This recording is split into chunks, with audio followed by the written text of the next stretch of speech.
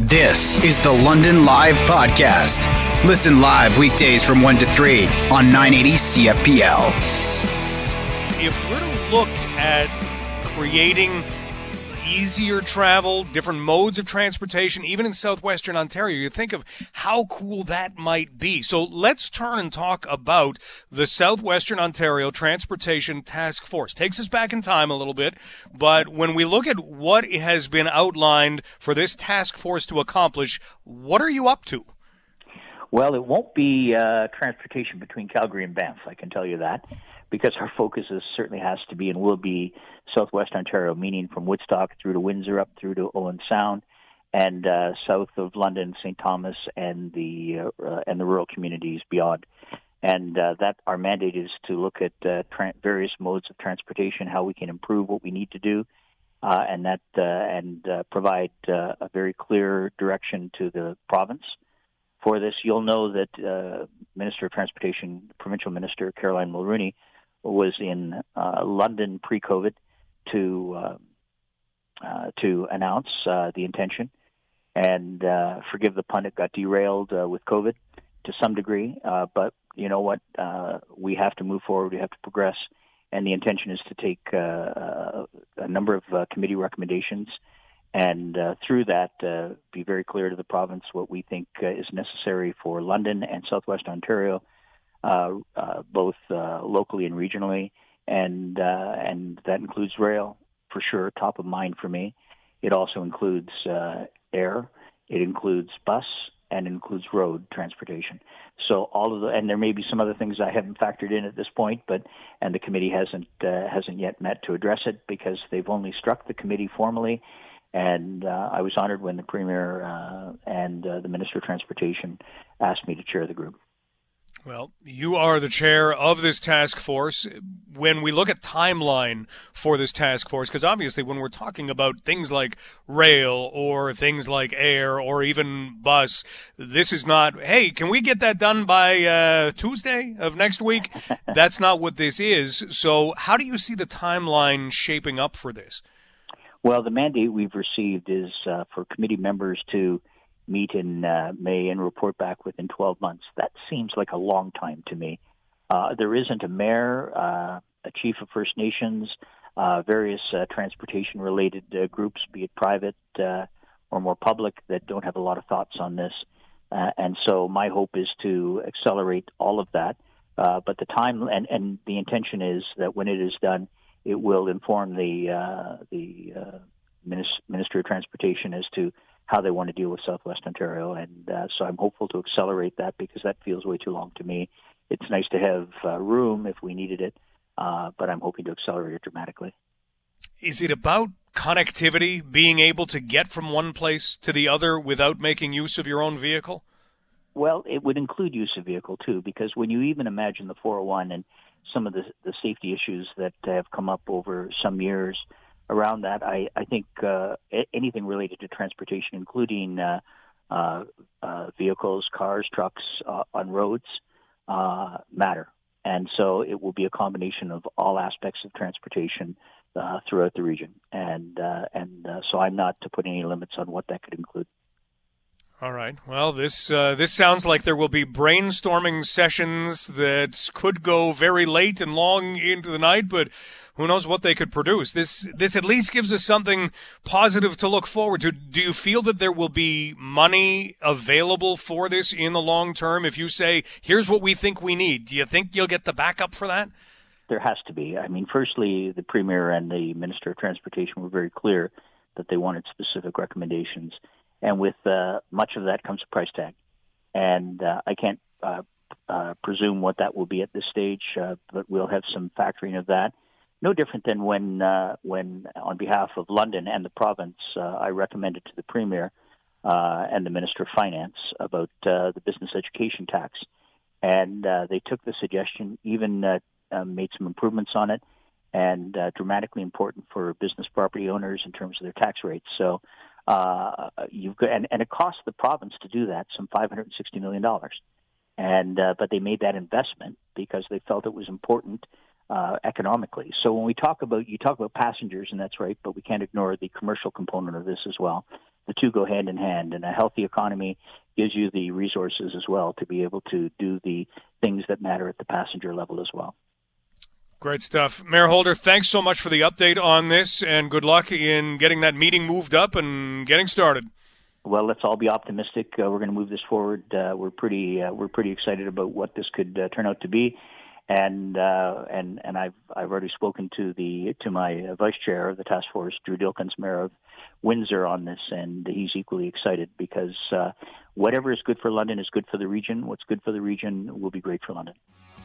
Mayor Holder, stay safe, and thanks for the time today. Mike, I appreciate it. Thank you.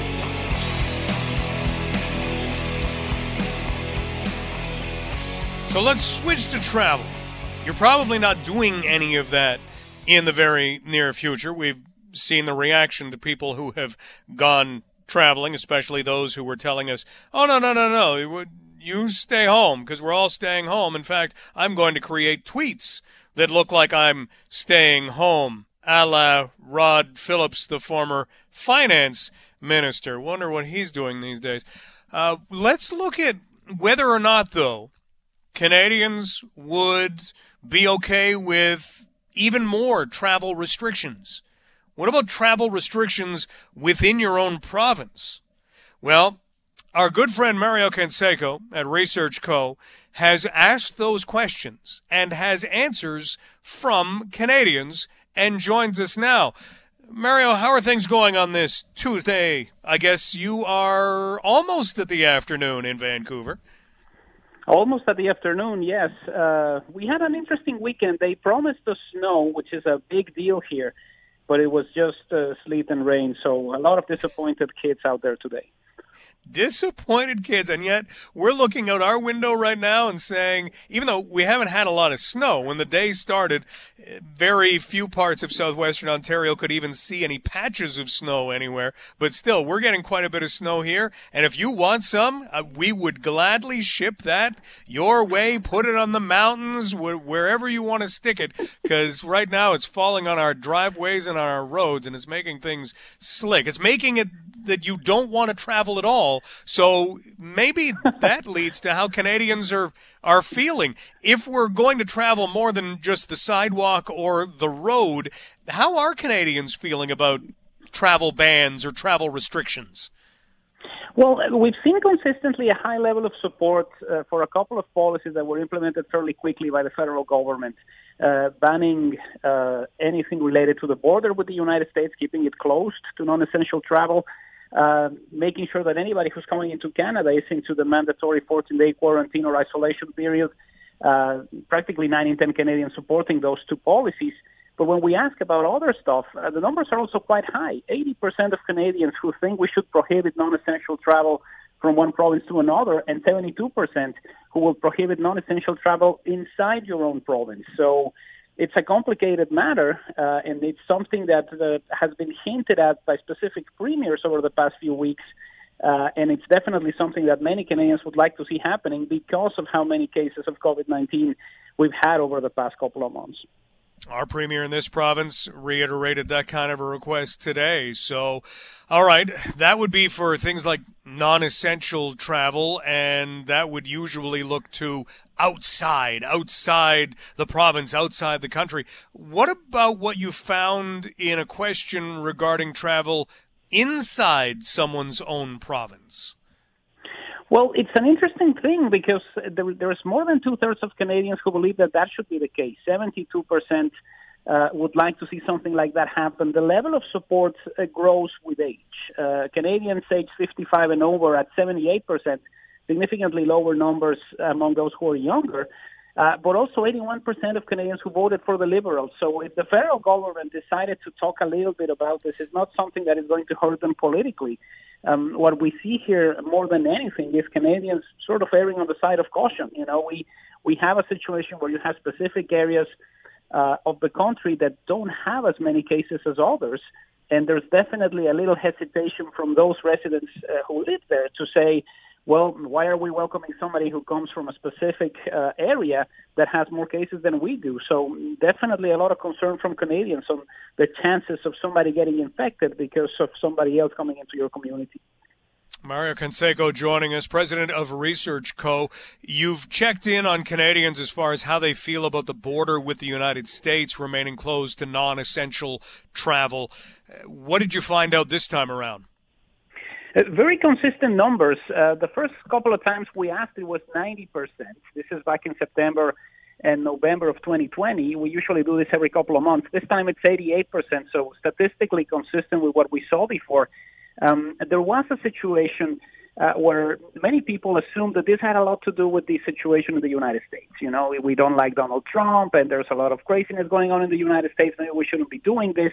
But it has nothing to do with who's the president. It has a lot to do with the caseload. And I think if you compare the numbers in most Canadian provinces with what is happening in the states that are opposite the border, there's definitely a higher caseload, and that is one of the major concerns right now. You know, obviously, this has an effect on the tourism industry, a very big one, especially because of the year we've had. But you don't want to jeopardize that and allow a lot of people to come in here who maybe haven't been tested and who could bring the virus to your communities. One of the other things that you've been looking at on a really consistent basis is how many Canadians would definitely or probably get themselves vaccinated against COVID-19. In these latest numbers, any kind of change? You know, this has been remarkably consistent since we started asking, and what is really striking to me is we saw the changes. You know, when we were asking questions about COVID before the start of the summer, we saw more Canadians who felt that the worst was behind us, that everything was going to be fine, that maybe we were heading into a Christmas season where we could see family and friends, and the vaccines would get here sooner. And even at that time, we had around 1 in 6 Canadians, somewhere between 15 and 20%, who said, I'm not getting vaccinated no matter what. Now we have the same situation with the numbers. There's 1 in 6 Canadians who say, this is not for me, I'm not going to get vaccinated. 16% this time around, up from 14% back in November.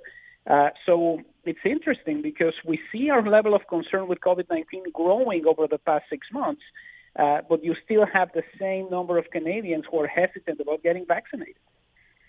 We're talking with Mario Canseco, president of Research Co. A couple of other things you were able to deal with, and we were talking about travel and how Canadians don't mind the restrictions, at least the majority of respondents saying that they don't mind those restrictions or wouldn't mind if there were provincial restrictions that were added in. But you were able to look at students going back to school. What did you find there across the country? Well, this one really depends on the location of the respondent. It's one of the most contentious issues that we have tracked because we have 51% of Canadians who agree with allowing K-12 students to go back to in-class learning and 39% who disagree. So the numbers are significantly different from what we see in the questions related to the travel ban, for instance. Now, it depends on where you are. We look at Ontario, for instance, and there's essentially 42% of Ontarians who are in favor of allowing K-12 students to go back, and 48% who believe that they shouldn't. Very big difference in Quebec, where the level of support for sending students back to school is 56%, or in British Columbia, where it's 52%. So it's not something that is universal. I think it has a lot to do with how specific ministries of education across the country have been managing this. And you have a situation like the one in Quebec where they say send them back, and you have a situation like Ontario where there's more likely to be residents who say it's too soon to do this. Maybe we should hold off. Okay, one last thing. When this pandemic began and when people started to head home if they could, to work out of home if they could, there was a lot of talk about how you should do that. You should set up a workplace. You should stick to that consistent workplace.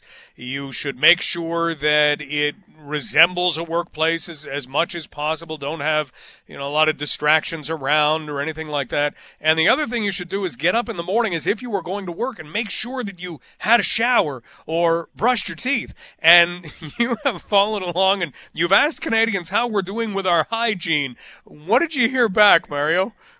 It's not fantastic. We got 18% of Canadians who say that they are having baths or showers less often than before the pandemic. That's up 5 points since November. And 1 in 10% who are brushing their teeth less often. So one of the things that we need to remember is that, you need to bring some sort of sense of normalcy for the way things are going around the office if you're working at home.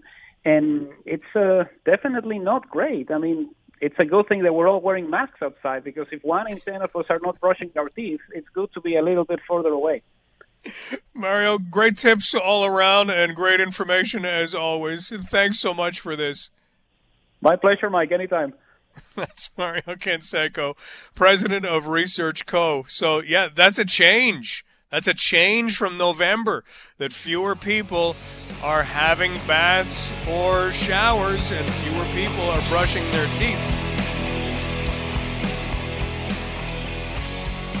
So while we're talking travel, we just got through a conversation with Mario Canseco of Research Co. on a majority of Canadians saying, sure, you want greater travel bans, you want bans for travel interprovincially. Yeah, okay. And a majority of Canadians, in some cases 3/4 of the country, answered, yeah, we'd be okay with that. Well, let's talk a little bit about hospitality, tourism. We know that things have been absolutely tough, and that's probably not even a strong enough word. Frédéric Dimanche, who is the director of the Ted Rogers School of Hospitality and Tourism Management at Ryerson University, joins us now. And it is great to have you with us, Professor Dimanche. How are things? I'm good, thank you. Good afternoon. Let's kind of go through, first off, the tourism and hospitality industry. Are they able to hold out for just as long as this pandemic lasts? I mean, you stop to think and you think, how are they even doing this? Well, it's so hard. As you know, this is the sector that has been hit the most by the pandemic, and it's very, very, very hard. So there is not a day without a bankruptcy or a restaurant closing in a city or somewhere else. So you can imagine it's very difficult. So the professional associations, the Tourism Industry Association of Canada and others are, of course, doing all they can to lobby the government and to get some support, some financial support for the industry. But that doesn't replace actually working and getting some revenues in. So the longer the crisis is going, the more difficult it's going to be, and the more companies are going to have to declare bankruptcy, unfortunately. You mentioned that there have been bankruptcies already, and that there are bankruptcies coming up, and we certainly can sit and think, sure, that has to be happening. Do we know the rate at which that is happening right now? Is the rate growing? I could not tell you that. I don't know. What we know is that there is a significant number of people in the hotel sector, in travel and tourism sector that have been unemployed. That's been well documented by Tourism HR Canada. In fact, it's probably the sector that has the highest unemployment rate at the moment. But what we see, I live in Toronto, and there is not a week without news of a restaurant closing or travel agency closing. So I don't have the number about those bankruptcies specifically, but there is no question that the pressure is mounting, and the pressure is not just about the lack of revenue, but also, people have to pay their fixed costs. They have to pay rent, as you know. They have to pay a number of utilities as well, and that adds up, and it becomes more difficult every day. Dr. Frédéric Dimanche, director of the Ted Rogers School of Hospitality and Tourism Management at Ryerson University, joining us. Dr. Dimanche, we were just talking about Canadians in a poll saying, yeah, let's lock down travel a little bit more. Let's talk about the airline industry and the idea that could we say, okay, no planes in the air right now. Could that even be an option? Frankly, I don't think it is an option because, we still have to fly. There is still some workers that need to travel across the country and internationally.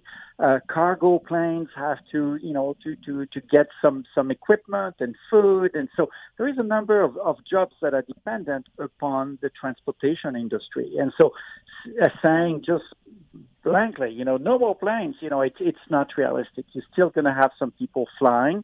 And then we have been talking about what is essential, what is essential travel. So obviously that definition has not been written yet. We don't know what the government is talking about when they talk about essential travel.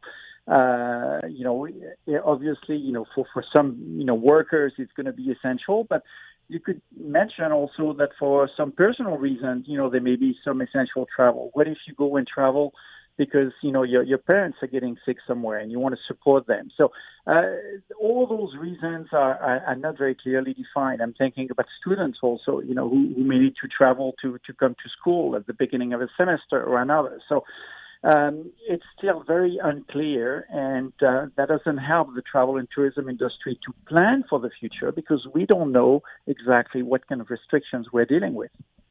Exactly. Well, I mean, you've outlined it perfectly as to why you can't just say, all right, turn off the lights, all planes grounded.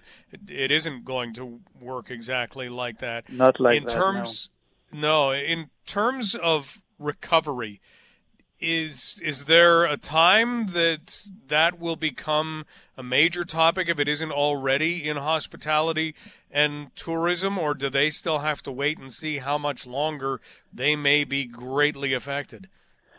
Well, it's a wait and see game.